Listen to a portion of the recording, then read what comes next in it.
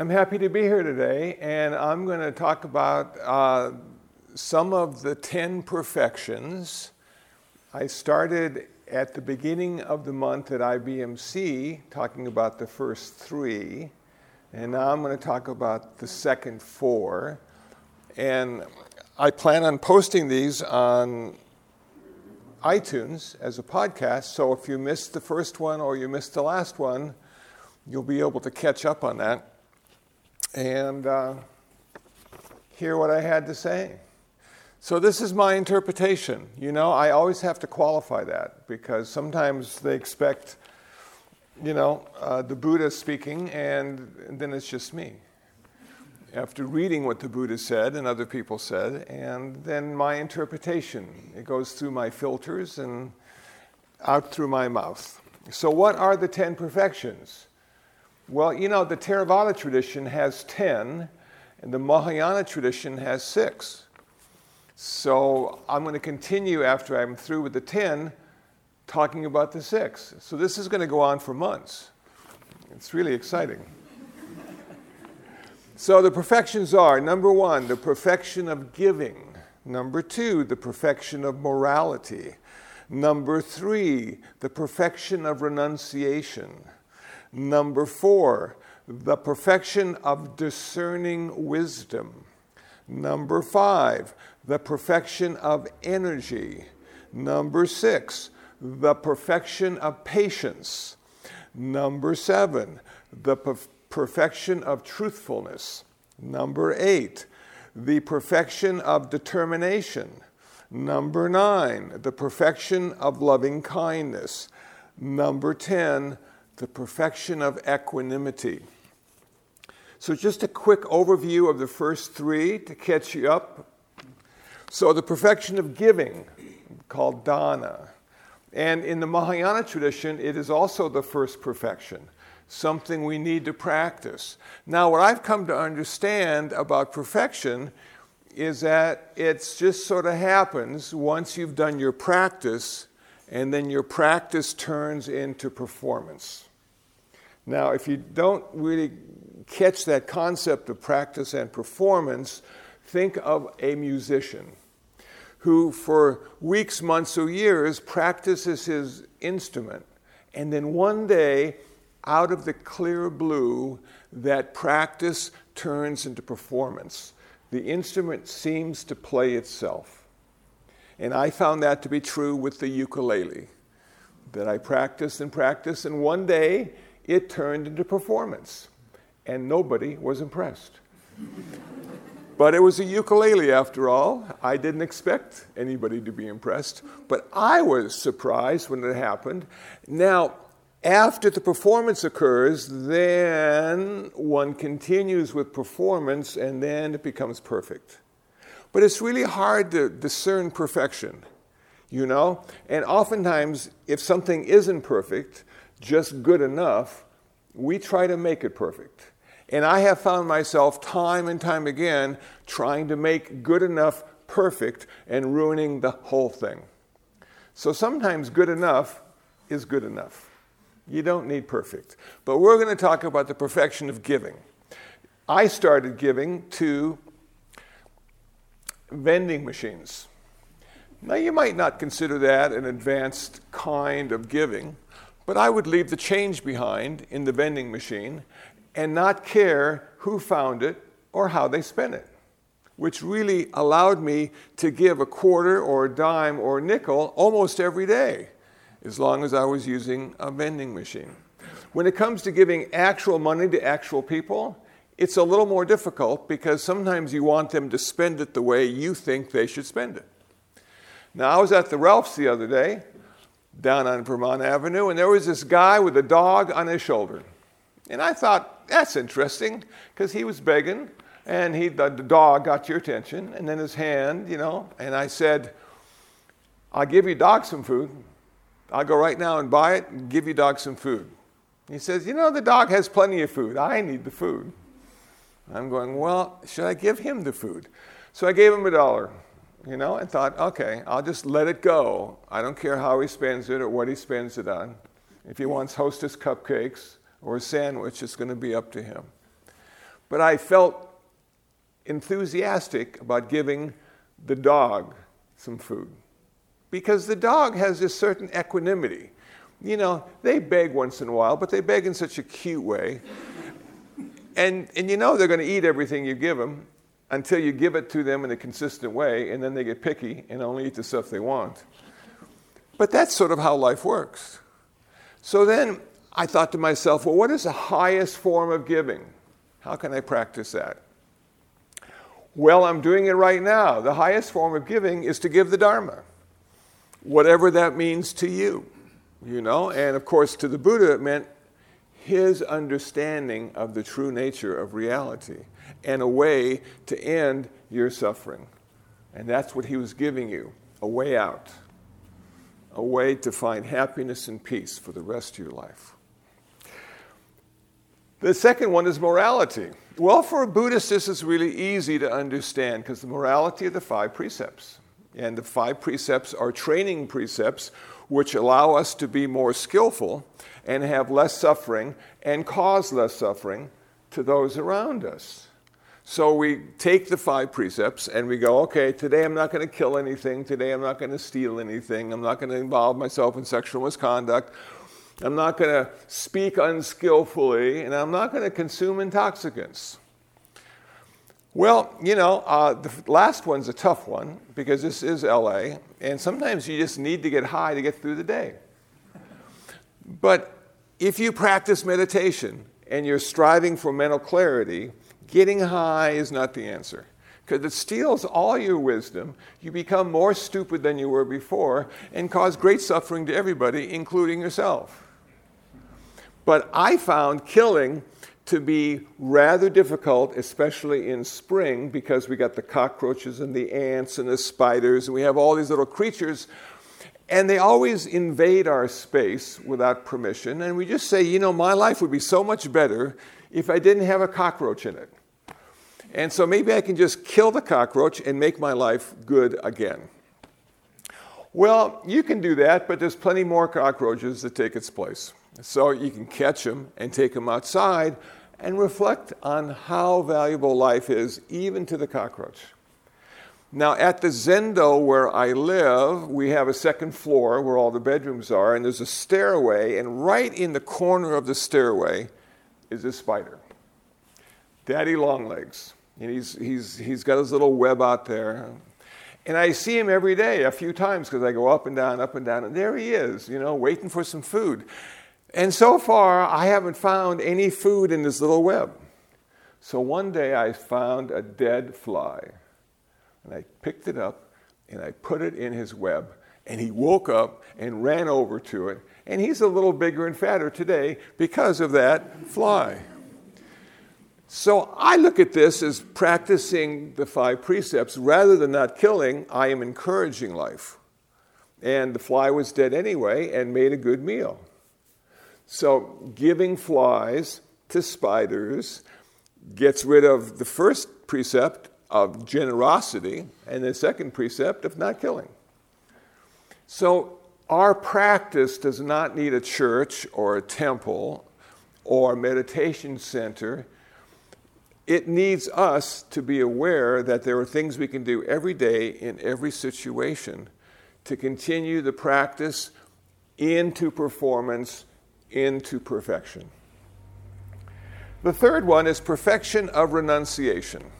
And I was telling Holly just earlier that I am practicing it. My TV died. All of a sudden, the screen just went black.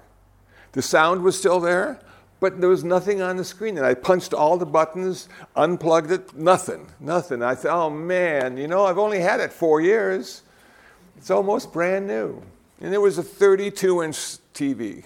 And I just live in a small room, so it sort of fit almost against the wall and took up the whole place. So I'm going to buy a new TV, I said. So I went online, I went to Best Buy, and they had one, a little 24-inch TV with like a 23-inch screen. It's a cute little guy, you know, and it doesn't take as much of your attention as the big one, because the big one, you sort of like were part of it. This one, you sort of have to just look at it. And I got it, and it's really nice, and it has all sorts of things you can plug into it, like, USB and the whole thing. And so there I am, and I'm thinking to myself, you know what? People are often curious about a monk's life. And I've had them ask me directly, do you watch TV? And now I can say with all truthfulness, yes, just a little TV.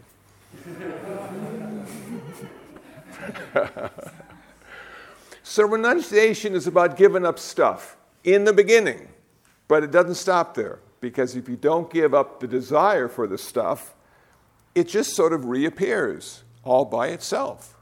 So when I moved into the meditation center, I got rid of my guitar and my keyboard and my mandolin and my banjo, and everybody got a really good deal. And I thought to myself, I'm free now to go to the meditation center and find enlightenment. I will not be distracted by musical instruments. And if you were to look in my room today, you would find ukuleles and a banjo and 2 guitars. And somehow, I didn't give up my desire. I didn't even think about it. I thought just giving up the stuff was enough. It's not. So now I look at my stuff, my musical instruments, and sometimes I just give them away. I say, here, have a ukulele. Oh, thank you so much. But don't you want one? Well, I've got 3, and the older I get, the less I'm inclined to play them. And I bet you'd like to play this ukulele. So it's a way of practicing renunciation. It's a way of practicing generosity. It's a way of practicing kindness and encouraging people to perhaps play the ukulele and have a wonderful life. Because there's nothing better than playing the ukulele on a dreary, overcast day. It just makes your heart smile. Now, this next one, number 4, the perfection of discerning wisdom. Man, this is a big topic, because there's all sorts of kinds of wisdom in Buddhism.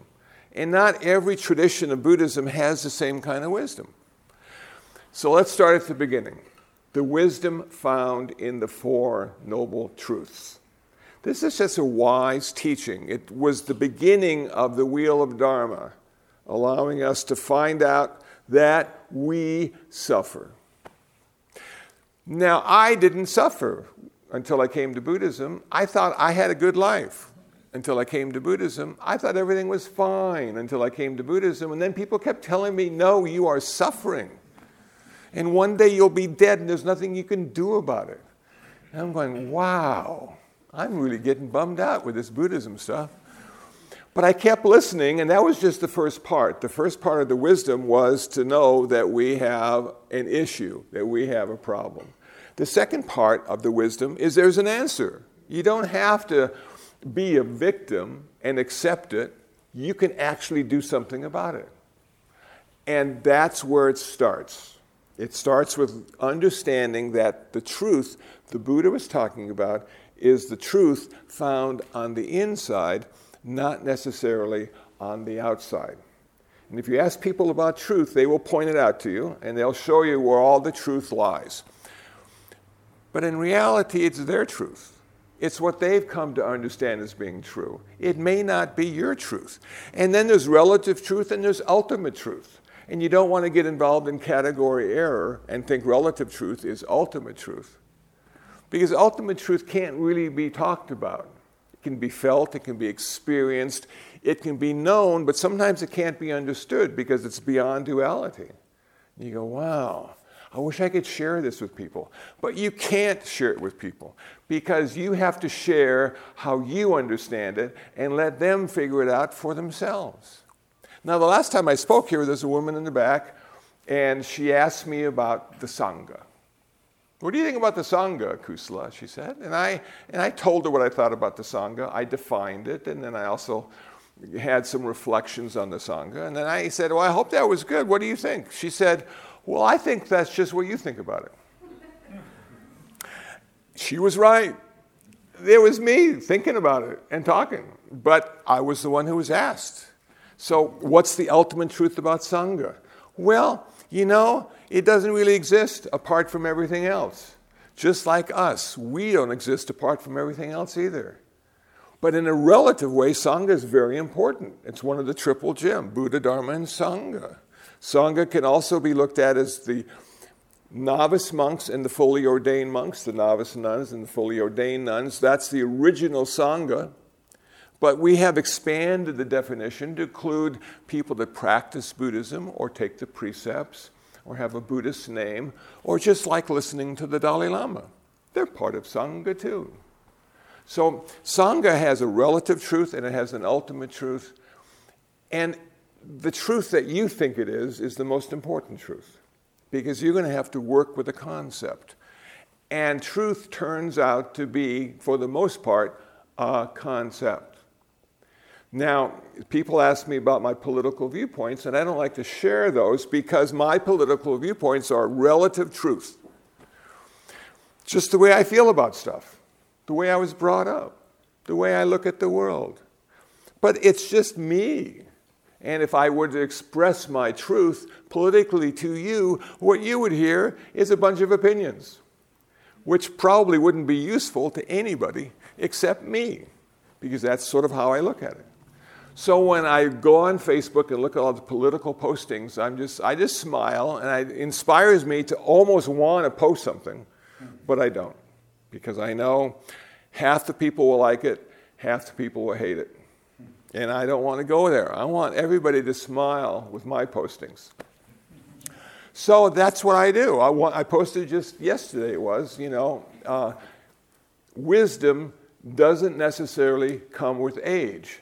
Sometimes age shows up alone. There you go. Man. Now that's a good post because everybody can relate to that. So what is the truth found in Mahayana Buddhism? This is the best truth of all, I think. Emptiness, shunyata, not self, not soul, not anybody. Man, that is such powerful form of truth because all of us can relate to wanting to be somebody. And for the first half of our life, we were trained by some of the best people in the world. Number one, our parents. Number two, the school system. Number three, the peer groups. Number four, our employers. Our employment trained us, to be good workers, to abide by the rules, to produce a lot of stuff. Okay, so there we are. We're just really working hard to be somebody. And then Mahayana Buddhism says, man, you are nobody, not even man or woman. You're just part of the giant, infinite amount of parts and pieces, one of the cogs that's interconnected and interdependent with everything else. You cannot stand alone and apart as an individual. It's all an illusion. But then the illusion kicks in because we gotta be somebody. We got to be somebody. If we're pulled over and show our driver's license, we got to be that picture. Or they're going to take us in and say, this guy doesn't think he's the picture. We need to work on him. He needs some psychological evaluation. And you might say, no, I don't. I'm just a Buddhist. And I'm following Zen. And we don't exist in the way we think we do. And neither do you. And that's where they lock the door. So there's all kinds of wisdom, relative and ultimate. There's all kinds of truth, relative and ultimate. And it's up to us as a Buddhist to define ourself, ultimately to let that go. And not be anything in particular while you're alone, but to be something very particular when you're in a group. Because other people need to be able to relate to you and understand who you are. I had somebody the other day ask me, did you name all the cats you feed? I said, hell yes. How else would I know who they are? Names are very useful. It gives us a chance to understand something outside ourselves. So there we go. Truth. What is your truth? What is your wisdom? Panya. So the wisdom of vipassana, meditation, is simple and easy to hear but not necessarily understand. It is all things are impermanent, anicca. All things ultimately create suffering, dukkha, and nothing exists in the way you think it does, anicca. And the Mahayana went a little further and became more abstract and poetic, and they said nothing exists at all apart from the interconnection and interdependence. Everything is conditioned. Nothing stands alone. And so as we work on this wisdom aspect in both Theravada and Mahayana, we're gaining deep insights into the true nature of the world and less inclined to grasp and hold on to and cling or push away. We are now standing in the middle with a little more equanimity, going, isn't that interesting? And we name it, and we give it a value, and then we go get a cup of coffee, and life's okay. Okay, perfection of energy. Man, this is tough. You know, when you get to be 70, even if you're not 70, it's just the energy doesn't last as long as it used to. You know, and those naps in the afternoon become almost a necessity because you can't make it through the night without the nap in the afternoon. And sometimes, if you're really lucky, you get to take a couple naps during the day. So sometimes I get up at 4:30, you know, do some stuff, take a little nap about 10, go out and feed the cats, then take a little nap after lunch, and I'm ready for the evening. No problemo. But it takes a lot of rest as you age to keep up a constant stream of energy occurring. Now, in Buddhism, the energy is looked at in two different ways. It's looked at as a physical energy and a mental energy. And the physical energy requires us, if we want to keep it at a good level, to eat correctly, to maybe take our vitamins and probiotics, and to get a little bit of rest. So the body can continue its practice of Buddhism because the energy is all about the Buddhism, you know. I need to practice, and I need the energy to do that. Now, I made some notes on this. We also, the energy can be looked at in this way. It's zeal and enthusiastic effort. Now, I don't know about you, but when I found Buddhism, I was too enthusiastic because I could hardly wait to tell people what I've been reading and understood to be true. And they didn't want to hear it over lunch. They just wanted to eat.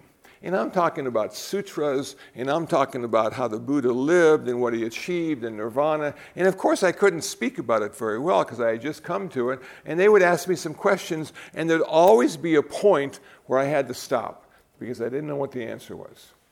Now, if you do it for 20 or 30 years, you don't stop as frequently as you used to, and you can go a lot longer before anybody asks a question that might get you stuck. But in the beginning, I could hardly wait to share with everybody this truth that I had found. And everybody just sort of walked away. And sometimes I never saw them again.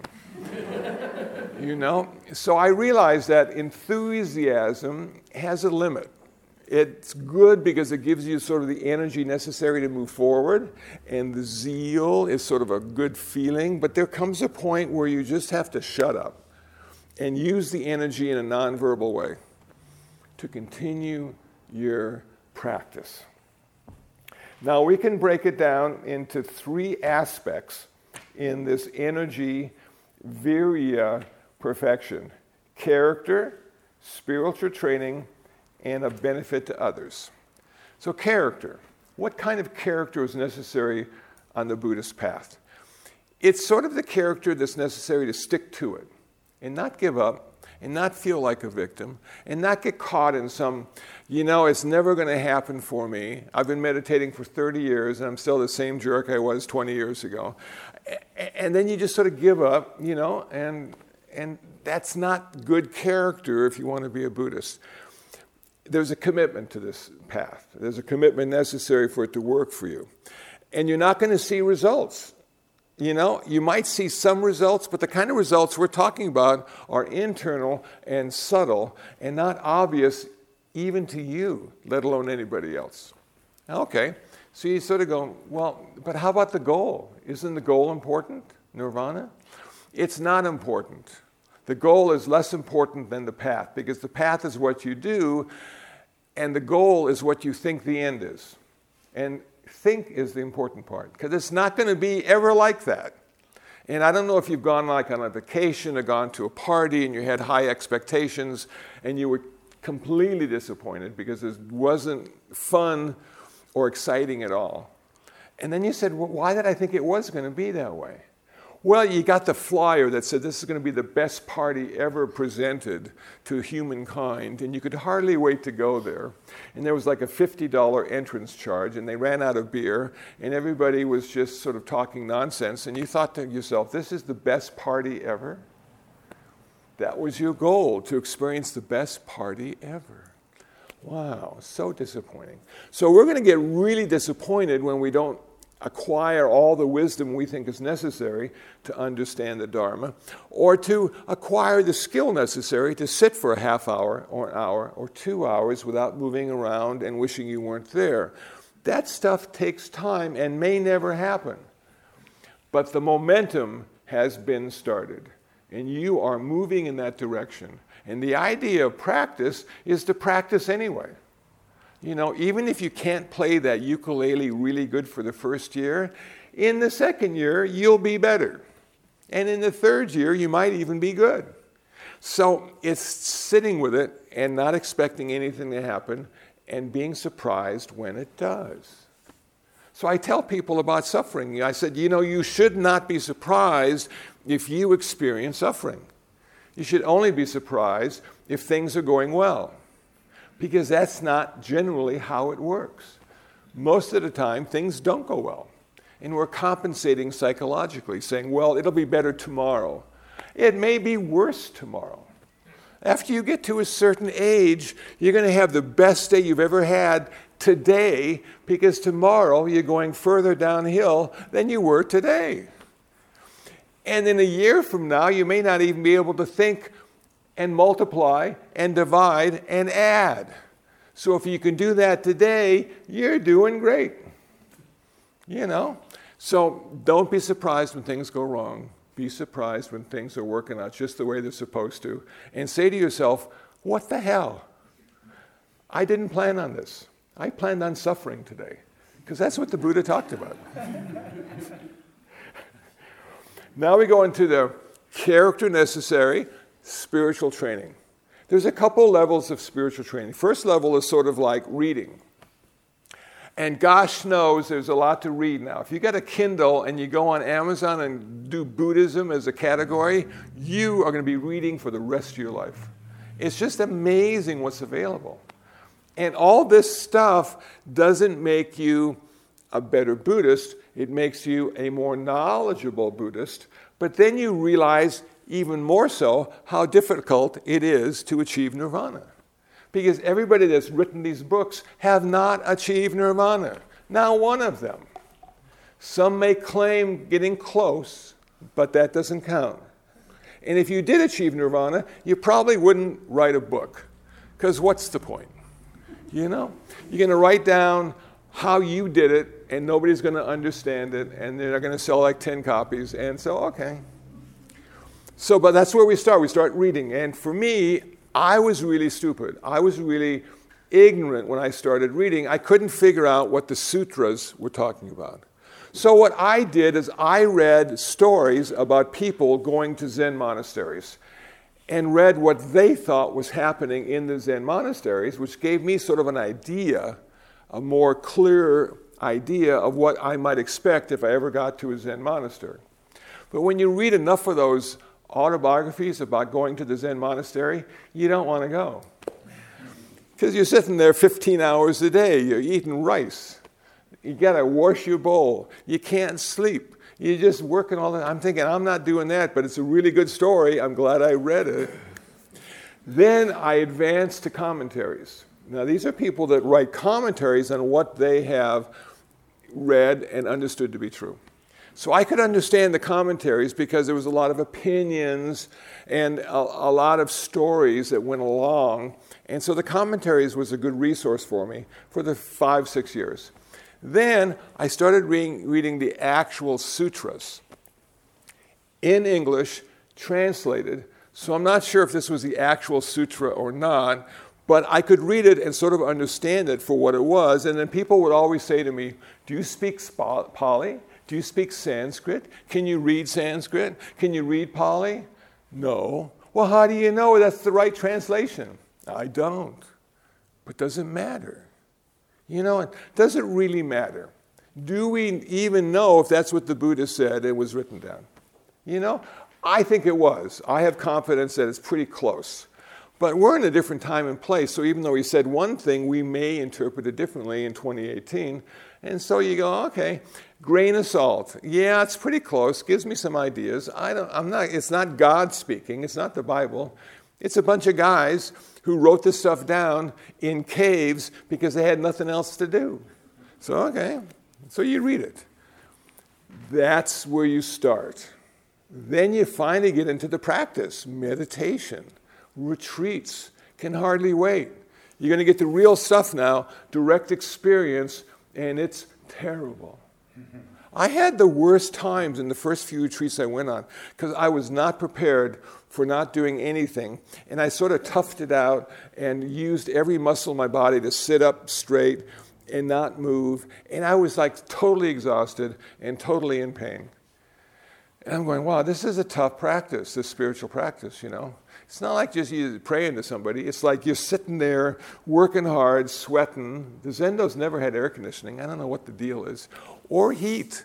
You would be too hot and too cold, and your knees would hurt. And then there'd be time to go to sleep, and you'd sleep in the Zendo and put your head on a zafu that somebody had sat on for 20 years. And you go, oh.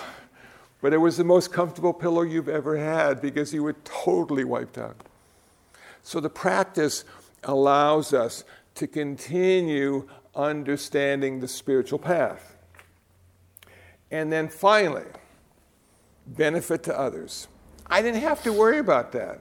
I don't know how to be a benefit to others, but people kept inviting me to be a benefit to others, and all I had to do was accept the invitation. So a year at state prison, 5 years in juvenile hall, 7 years with the police department, 12 years at UCLA. All this stuff was being a benefit to others. Now, the problem with being a benefit to others is you never know if you are. You just show up and you do the stuff, and then you leave. And then you show up again, and you do the stuff, and you leave. And nobody ever says, wow, I really felt better because you were here, or look how you've changed my life. I'm such a good person now because you showed up. Never happens. 20 years later, somebody might say, hey, I remember you. You showed up. You know what? That's being a good person. That's being a benefit to others. Showing up. Being an example. Having something to say that they hadn't heard before. Giving them grist for the mill, as Ram Dass might say. Something new to think about, you know? To unlock that rigid self-view and understanding of life and see the flow and the complexity. If you can do that for people, it gives them a chance to grow and be more than who they are. And the problem with life is we never stop growing, which may sound weird to be a problem, but have you ever thought about this phrase, literally, I'm growing old? Oh man, you never stop growing. You just grow old, and then you grow into death, and then you grow into rebirth, and you keep growing again until it's time to grow old. Man, okay.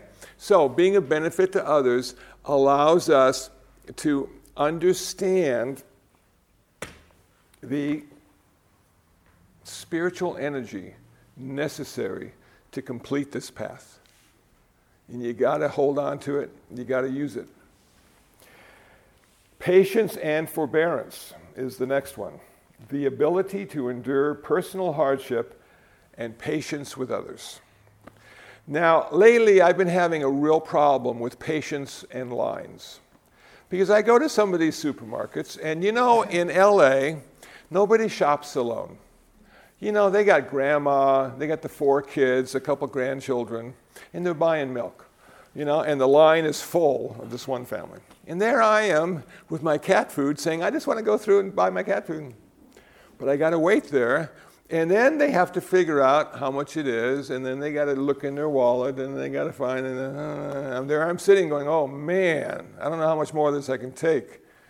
It's to hell being single. So now, in the last couple of weeks, I've got a new technique now. Now it's sort of like, it's not equanimity, but it's indifference. And I just sort of wait there until it's my turn. And I don't criticize the line. I no longer feel like the line police, directing people how to be more efficient in line. And there I am, and then it's my turn to pay, and I casually search for my money and, count it out to myself. And you know what the clerk says to me? She says, it's $1 more. And I knew it was $1 more, but I was just sort of being relaxed about the whole thing and not getting involved in the line. And she looked at me and saw my gray hair and figured I was too old to figure out how much more I needed to pay. So what do I say to her? Thank you. And I give my $1. If you're too fast, they criticize you. If you're too slow, you're too old. Where's a happy medium? In line. Wow. And then some people, if you go to the place downtown, Alameda, Philippe's, okay? They got really good sandwiches there and some other stuff, and they got like 10 lines, and you go in and you try to find the shortest line. When families go in there, each family member picks a line. And the first one to the counter, they all migrate to that person. And I'm thinking, being single, there's so many disadvantages. You just don't have the family filling up every line to be first. Wow. So I'm practicing patience with the line. I'm also practicing patience with myself, because sometimes, and as I'm getting older now, things just don't work the way they used to. I'm knocking things over a lot. All of a sudden there'll be like a glass and I'll just knock it over. And I'm thinking, how could I just knock it over? And then I blame the cats because they always knock stuff over. And they're affecting me now. I'm becoming a cat, knocking stuff over. But then I thought to myself, maybe this is what's happening. Maybe I'm losing the feeling of my body. That well-defined me and where it ends and the universe where it begins is now starting to merge together a little bit more than I anticipated. So I'm not as well-defined as I move around with my body, and I run into things, and sometimes I just drop things. And I drop it, I'm going, what the hell? And then it rolls under the table, and you can't find it for 2 days. And I'm thinking, if I had planned to do that, I couldn't have done it. How could it just happen all by itself? So my floor is a little messy, but the cats like stuff on the floor because they just move it around, And it works out sort of fine. But it's difficult to be patient with yourself sometimes, because sometimes we expect too much, And now with the heat, next week it's going to be almost 100, and I understand that sometimes our mental efficiency drops by like 30% or something. So I'm getting ready for next week. I'm going to be 30% less efficient than I am today. Man, how am I going to live through that? Will people forgive me? Can I tell them, it's too hot, I can't do it? No, you got to do it, And then, have you ever been in a place where they only have one screen and you're paying? And the clerk behind the counter says $10.88, and you look at the back of the register to see what she just said, and there's nothing there. And they're always so polite and quiet. I just wish they'd yell at me sometimes and say, $10.88, so I could hear it. So because I can't hear it well, and because I can't see the screen, I just sort of hope that it's the right amount. And it never is. No, sir, you're $2 short. Oh, I'm sorry. I was looking for the screen. So I give them $2 more. So being patient with yourself. You're going to find all sorts of adversarial comments and perspectives against you because you're not who you think you are or how good you used to be. And you just sort of have to go and say, yeah, I guess that's how it works. The older I get, the more years on this earth, I don't necessarily get better. I sometimes get worse. And eventually, you're going to walk in someplace and not even know where you are.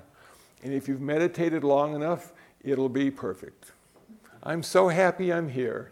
And they're going to say, well, where are you? I don't know, but it really feels good to be here because there's air conditioning. So, the last one today is the acceptance of truth. The acceptance of truth. Truth about suffering and truth about yourself. Truth about being selfish, responsible for your own unhappiness, and truth about being mortal. Well, most of you young people out there aren't going to be thinking about your mortality as much as some of us old people are.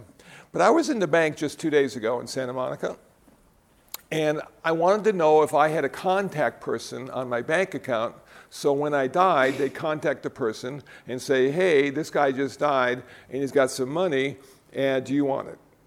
Because I've heard just, if they can't contact anybody, then the state gets it. And I didn't want the state to get my money.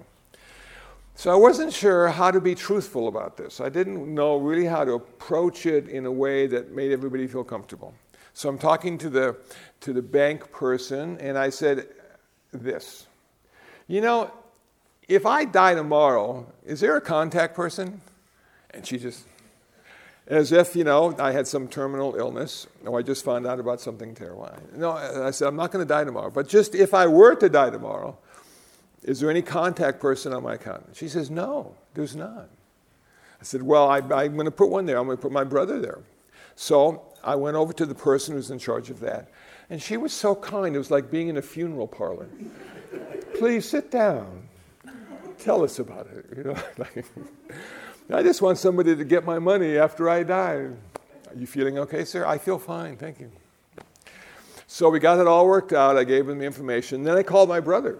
And I said to my brother, I just gave your name for a contact person on my bank account, so when I die, they're going to contact you. Are you okay? Do you feel okay? Yes, I'm fine, thank you. I don't feel like I'm going to die, but you never know, And so, okay, so he said, well, good. He said, I'll make sure that I get the money, and how do you want to die? What do you want to do? I said, I want to be cremated and put in the ocean. Yep, I'll do that for you. I'm your brother. I'll get it done. Thank you very much. And it was just so weird to speak that kind of truth about your own mortality and hear the response from people who don't think about theirs and are surprised that you're even thinking about death. But in Buddhism, man, we think about death all the time. It's our co-pilot. And we're just going along going, hey, how am I doing today? So far, so good, but you're going on the 405. Be prepared, okay. And it brings back a story about my friend Mary, who worked in a hospice in Northern California. And because she worked in a hospice, people died all the time. So I was surprised when she said, I had 5 people die today. And I said, whoa, that's a lot of people. She said, that's not the half of it. You wouldn't believe. It was a miracle. I said, what's the miracle? She said, not one of the 5 thought today was the day. So even if you're old and sick and in a hospice, today is not the day. So you're surprised. But the Buddha told us, keep death on your co-pilot because death could happen today. And what that does for you is it forces you to engage in your life in a very special way. So if you're talking to friends or family on the phone, and this could be your last day, you don't want to hang up on them or get them angry about what you said. You want to be cordial. You want them to have a good last thought if this is your last day. So I think the Buddha was really wise in encouraging us to think about our own mortality, but he also said, and I know if you're a secular Buddhist, you're not going to hear this, but he also said, hey, we got rebirth. This is not your only or last life. This is just one of the many times you've suffered. You'll get to suffer again and again and again. because you're going to be reborn so many times until finally you get nirvana and not have to do it anymore. You go, wow, it always goes back to suffering. It always goes back to suffering. So I'm so glad the Buddha just didn't stop there. And he said, hey, listen, I know how you can end your suffering. And I know how you can help others end their suffering. And I have given you the Eightfold Path, which is a prescription to be followed. But there isn't one thing I can do for you directly to make you enlightened, because you have to do it yourself. And when I read something like that for the first time in Buddhism, I felt so good about that, because it meant that I didn't have to surrender myself to a supreme being or a particular philosophy to understand it and become free with it. I had an actual practice to do that I was in charge of. And my teachers were simply reference points. They weren't my gurus or my Zen masters. They were reference points. And they were walking along the same path I was walking on. And they could give me a few insights into what they found to be true. And maybe I could incorporate those insights into my life and find my own path, because that's the only path I could ever find. And the irony of finding your own path is you're not even there. You're not I, me, or mine. It's not your path. It is the path.